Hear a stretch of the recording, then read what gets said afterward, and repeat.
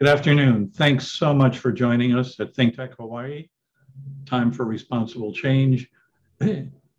We're not only going to talk about some of the things that women in leadership offer and bring to the table that are so much in need now. We have four truly exceptional women leaders to share their thoughts, experiences, insights, and perspectives on that with us.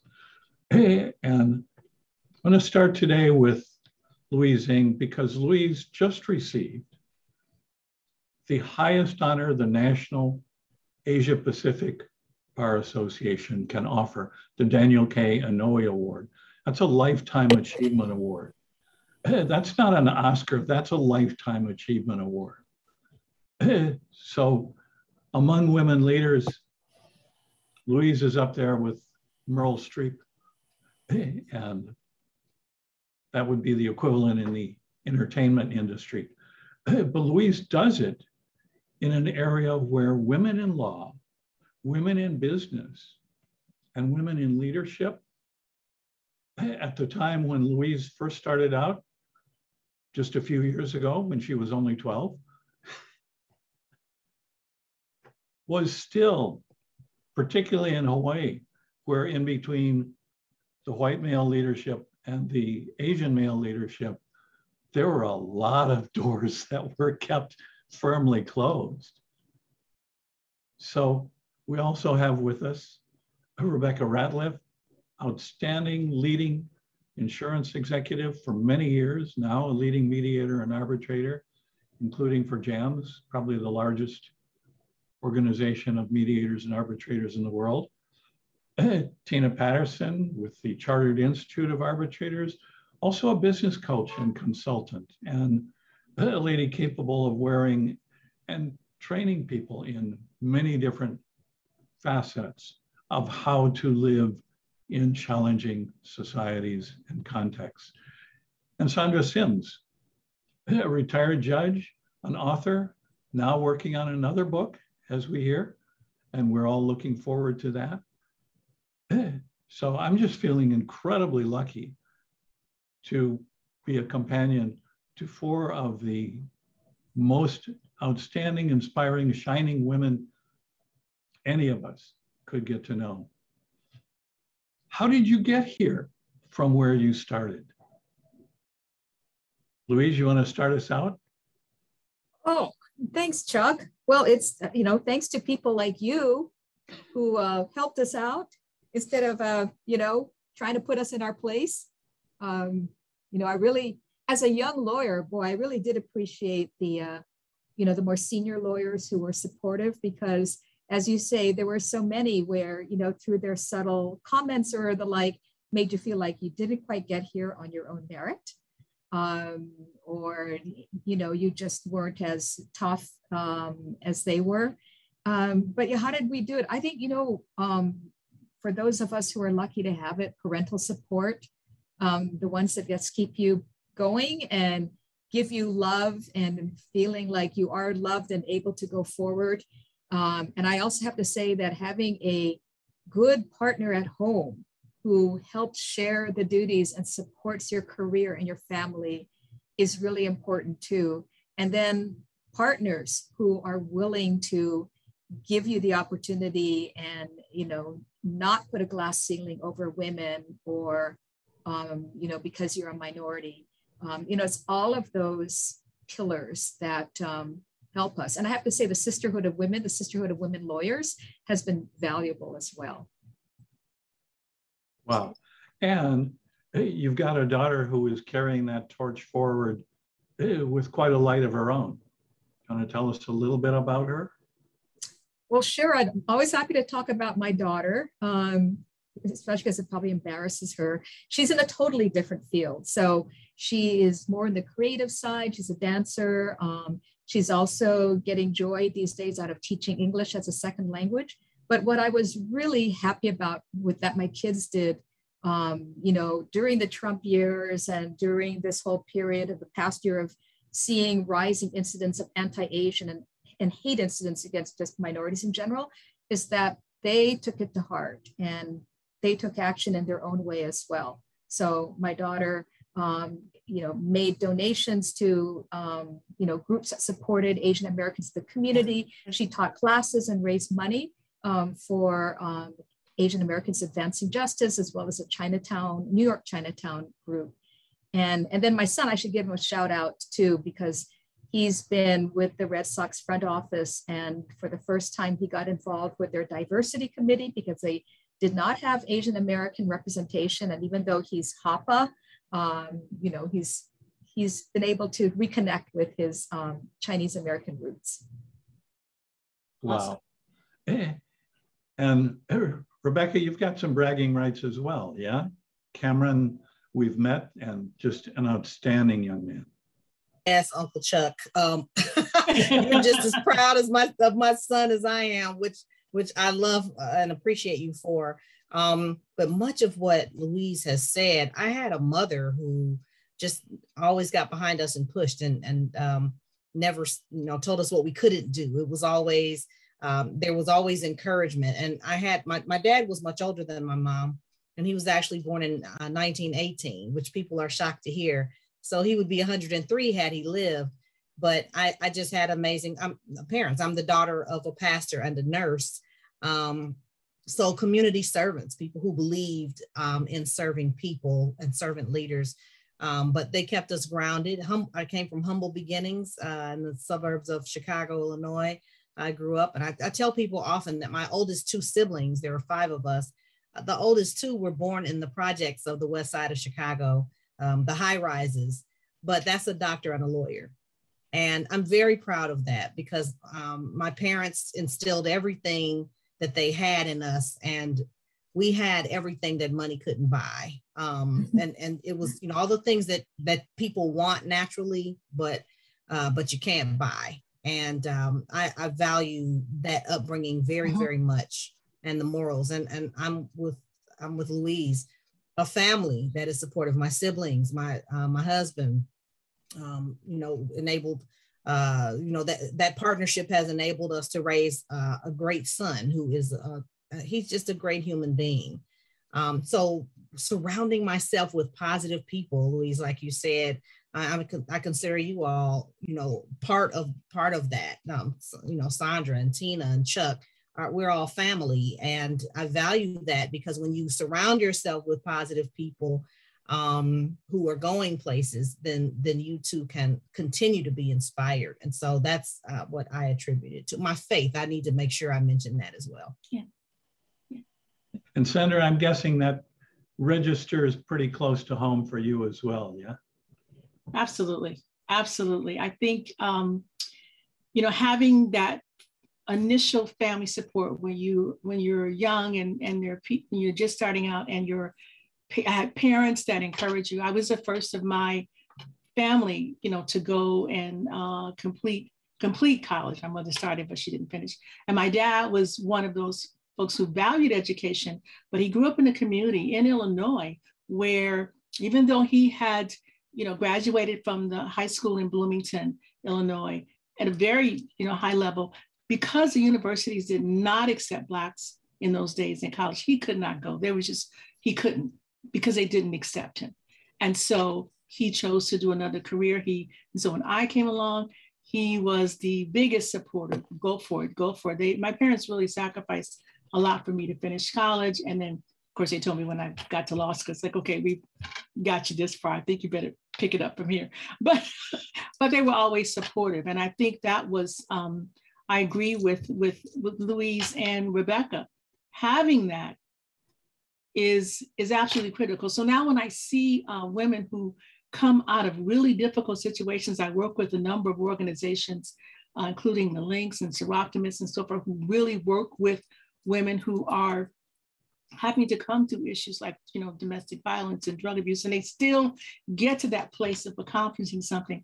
I am enamored, and it is inspiring to see that. And I'm glad to be a part of those groups that do that. And I know all of you are doing that as well. Louise has always been involved with the organizations in Hawaii that support women who are working to get ahead. So that's I think that's our background. Of course, my father was a deacon in the church. My mother was very involved in church. And our church was also one of those ones that was in the Chicago community, very involved in civil rights movement. And so I saw that. I remember the first time that, Dr. King came to our church to speak. It was just an electrifying moment. I was a teenager at that time, as of now, revealing I'm quite older than most of you, but nonetheless, it was an electrifying moment to just see him come, and to the presence that he had and the ability that he had to bring people in that community in Chicago together to move forward. And that's always been inspiring. And then coming here to Hawaii, meeting folks. My husband was, big support. I mean, I lost him last year, but he was always the one to like, well, go for it. This comes along, go for it, go for it. And really tremendous support even here in Hawaii. I had the fortune of getting a law clerk position with the late Justice Hayashi. And he was just a tremendous inspiring resource. Now, Louise has pointed out there, the men in our profession who've encouraged and supported women. He was certainly among those. So certainly a mentor for me. And I value that relationship I was able to establish with him, and the encouragement that he gave in my career going onto the bench. He was there. So it's important. And I am grateful for the support that I've had all these years. Yeah. And Tina, you've opened some doors that I think people who didn't know you might find really surprising, that a Black professional woman could achieve these things in areas where those doors were shut pretty tightly. What influences or people have been part of that becoming possible for you?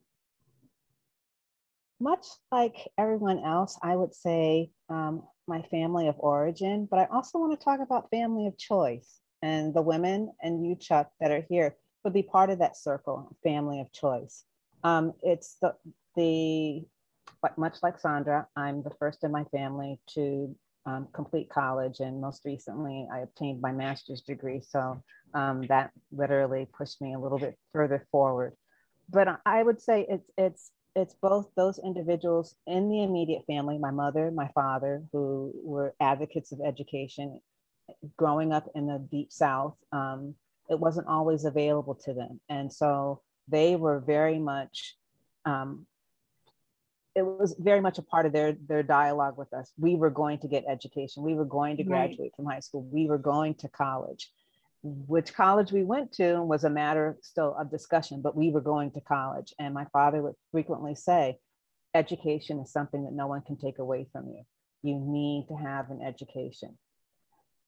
But the doors opening beyond that, and this is where the circles begin, the family of choice, those people, as was mentioned earlier, the men and women who said, I see something in you. I want you to take this opportunity. And I think about Bernice Baxter Martinez.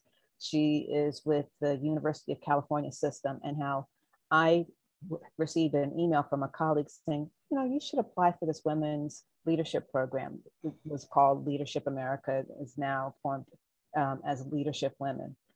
And my first response was no. And I got an email saying, you think about it. And my response again was no. 10 o'clock on don't remember which weeknight it was, I received a phone call, and it was Bernice, and she wanted to talk to me. And she said, you don't see it, but others do. I want you to take the chance. Ooh. I want you to go ahead and fill out that application. I was silent for about 15 minutes. She said, I know you're there because I hear you breathing. So you need to go ahead and complete this application, and let's see what happens. And it's a journey. I think, we talk about the wonderful side of women's leadership, but there's also, and I think I've talked about it here, and people may say, why are you talking about this? Because there's the imposter syndrome, there's the introvert syndrome as well. You're in a room, and I clearly recall getting my results back from the Strength Finder, And the woman who was talking was saying, you know, everybody in here has this except for one person. And she actually called my name, and I could feel myself slowly sinking in my chair, because my number one strength was not the extroversion that everyone else had. It was collaboration. And you know, I went up later to talk to her about it. And I said, why did you call my name in this room of 68 people? And she said, well, I wanted to point this out because not every leader has the same path. And we need to identify and feel comfortable with that uniqueness.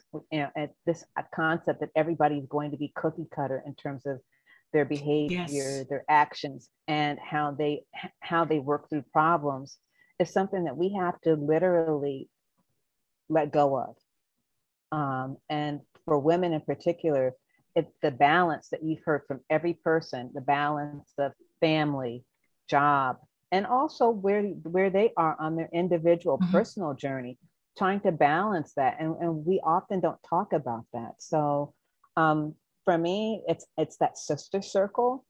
It's that family of choice. It's the family of birth. And sometimes there are people who I've never met who I literally look up to. I think about a documentary I saw that for me was very both affirming, but also a reminder to me that I'm not the only one. And I'm talking specifically about the Toni Morrison document, The Pieces I Am, where she talks about the doubt and the moments of angst where she literally had to make a decision about who she was in the face of what the world thought she was. And could she reconcile that? And that's something that I think all of us at some point go through. Who we are, our personal persona, and the public persona. You know, the public oftentimes, and I'm a public official in my community, the public wants to know everything about you. And sometimes you have to say, you know what, that's enough. That's enough. So I'm going to stop because this is not my evening. This is about all of us.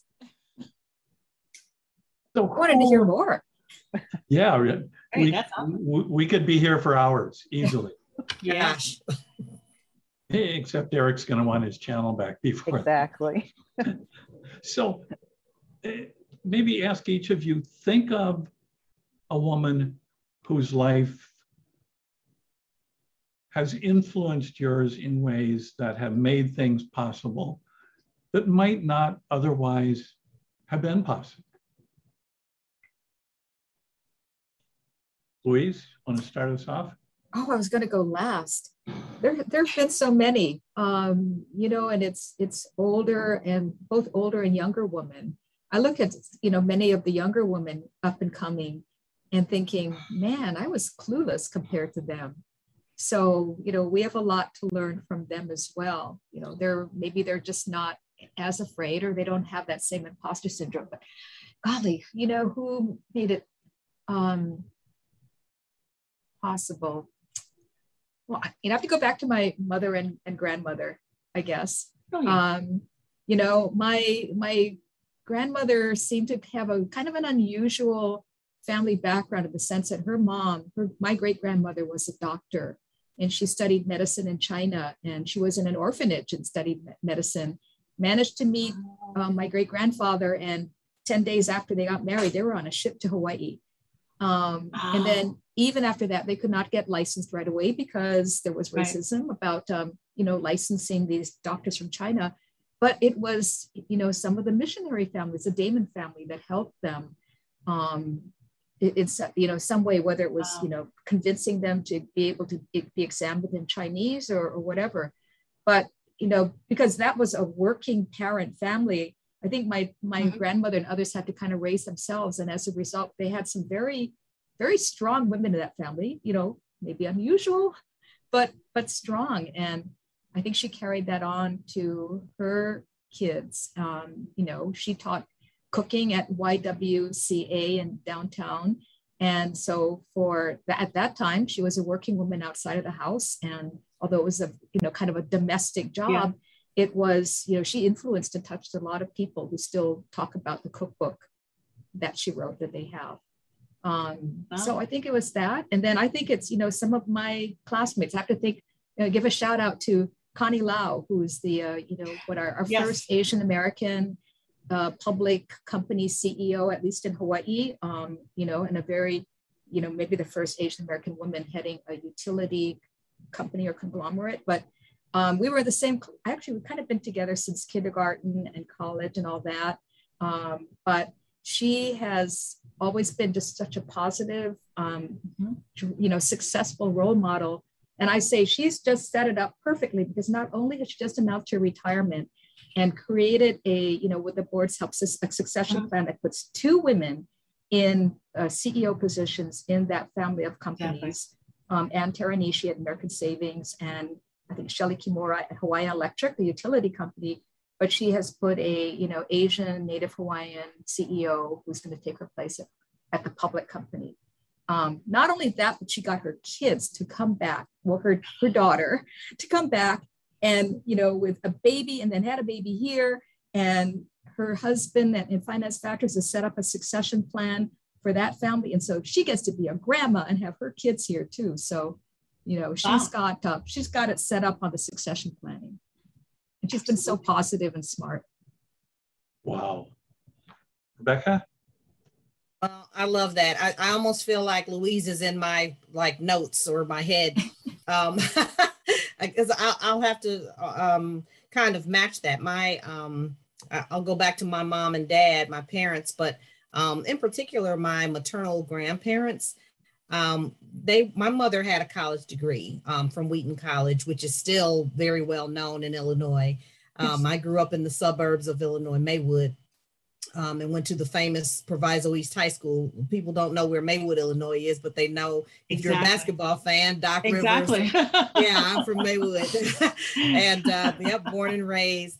But my mom had opportunities, and all of her siblings were college educated as well, because their parents were a maid and butler. And so that, domestic work. And the people that my grandparents worked for made sure that their kids got college degrees, and it changed the trajectory of me and my siblings all have college degrees, and so it started a pattern of for education, and it's just incredible. And then I had amazing teachers. I actually coming up through, I know I don't look old enough, but coming up in the 70s in elementary school, had a Black principal. And so I had a Black principal and Black teachers who taught me, people who looked like me, who were educated and who were educators. And it was a family community in Maywood, Illinois. And those teachers went on to run the district. And so I saw excellence all around me growing up in a community where everybody knew each other, and the fathers, were the guardians of the blocks that we lived on, and just had such a rich. Again, we didn't have a lot of money. As a matter of fact, I'm a graduate of the University of Illinois at Urbana, and I didn't know that we were poor till I got to college. And so some students, and imagine that, a college student with a car. But I didn't realize that we had less material things until I got to college. And, but thank goodness I was raised to be a solid individual. And we've taught our son that comparison is a thief of joy. So we've, not, I don't compare myself to my friends. And so just solid principles that, that I grew up with is, what I would have to attribute. And the people who made things possible were a community. How about you, Sandra? Women who have inspired and taken you beyond what might have otherwise been possible. I have to go along. I had a fantastic mother, Vera Knuckles, and she didn't have the college degree. She did go to college, but she certainly encouraged me and was supportive of me. But I want to also recognize that when I moved here, that was a tremendous move for me and my family. All of my family's in Chicago area. And so we came here. We didn't know, well, my husband knew people because he came here with United Airlines. And I did not have that kind of connection with establishing, relationships with people. One of the women that I met here in Hawaii who had a tremendous influence on me was Naomi Campbell. She has since passed away, but she came here in the 1950s from New York. She was an attorney and headed the Corporation Council's Family Support. She was involved in working in support for child support years before it's the thing that people want to do now. She pioneered so many areas in the law with regard to supporting children. And she had this incredible commanding presence when she went into court. She was the only person I knew at that time who could go to court and wear a mu'u. Everyone else had to be in suit and tie. But I mean, they were very fancy mu'us, but she would walk into, and she had this integrity and this professionalism that was just unmatched. She came here because she was in an interracial marriage and was not accepted in her own communities in New York. And so she and her husband moved here. Charles Campbell went on to become a state senator and involved. He was African-American, but she had this presence, this integrity, this grace in this field in which at that time, I think when I came here, Louise, you may remember, there were probably only a handful of women who were even attorneys back in the late 70s, 80s. We're talking, you could count them on your hand. And she was one of them. And I had the good grace to work for her and to just see how that, I don't want to take about time because Tina, but anyway, she was an incredible influence on me and how I later came out to be, maybe. That's wonderful. In our last minute, Tina. Oh gosh, I'm going to talk about my mother and grandmother, but I also want to talk about another person who was instrumental because much like you, Rebecca, my parents provided for us in many ways, but it wasn't until I stepped foot on an Ivy League institution campus that I realized just how little we had. Yeah, exactly. And it was a family friend, Miss Thompson, who was a member of Delta Sigma Theta sorority. Okay. And the local chapter decided that they were giving scholarships. And we knew nothing about scholarships. She was instrumental in me getting scholarships to help pay for my books because I was completely blown away with the cost of books once I arrived on campus, even though I had worked and saved up money. But going along with that same theme, I think the other person who's really been instrumental, and this has been more of a role model from a distance, is Dr. Ruth Simmons, who was the first African-American woman to serve as president of an Ivy League institution. As a matter of fact, my alma mater. Mm-hmm. I had a couple of opportunities to actually chat with her, and talking to her was very similar. We're both from Louisiana. She went to schools in Louisiana, but the fact that she persevered, and I think there were 13 children, and she was one of the latter born children.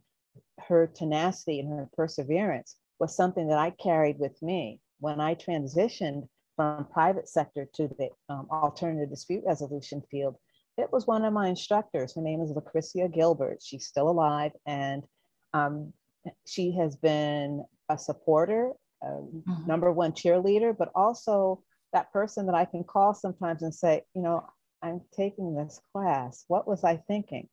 And she'll just say, you can do this. Keep at it, Tina. Let me know when you're done. And so it's that circle again. Yes. As far as my corporate career, I think it was Dale Murgo, who was one of my first supervisors, who literally said, you have an aptitude for numbers. Why don't you go to graduate school?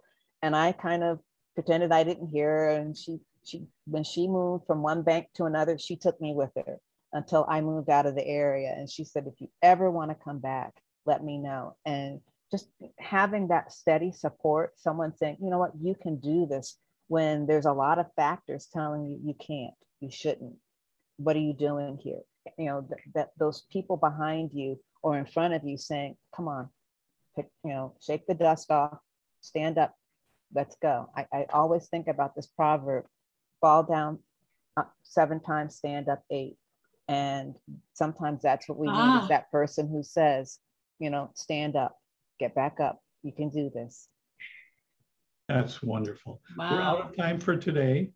Wow, I'm inspired. I know. I'm I know, full. you guys, Awesome. oh, goodness gracious. Thank you all.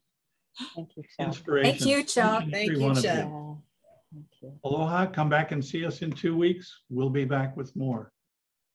Congratulations.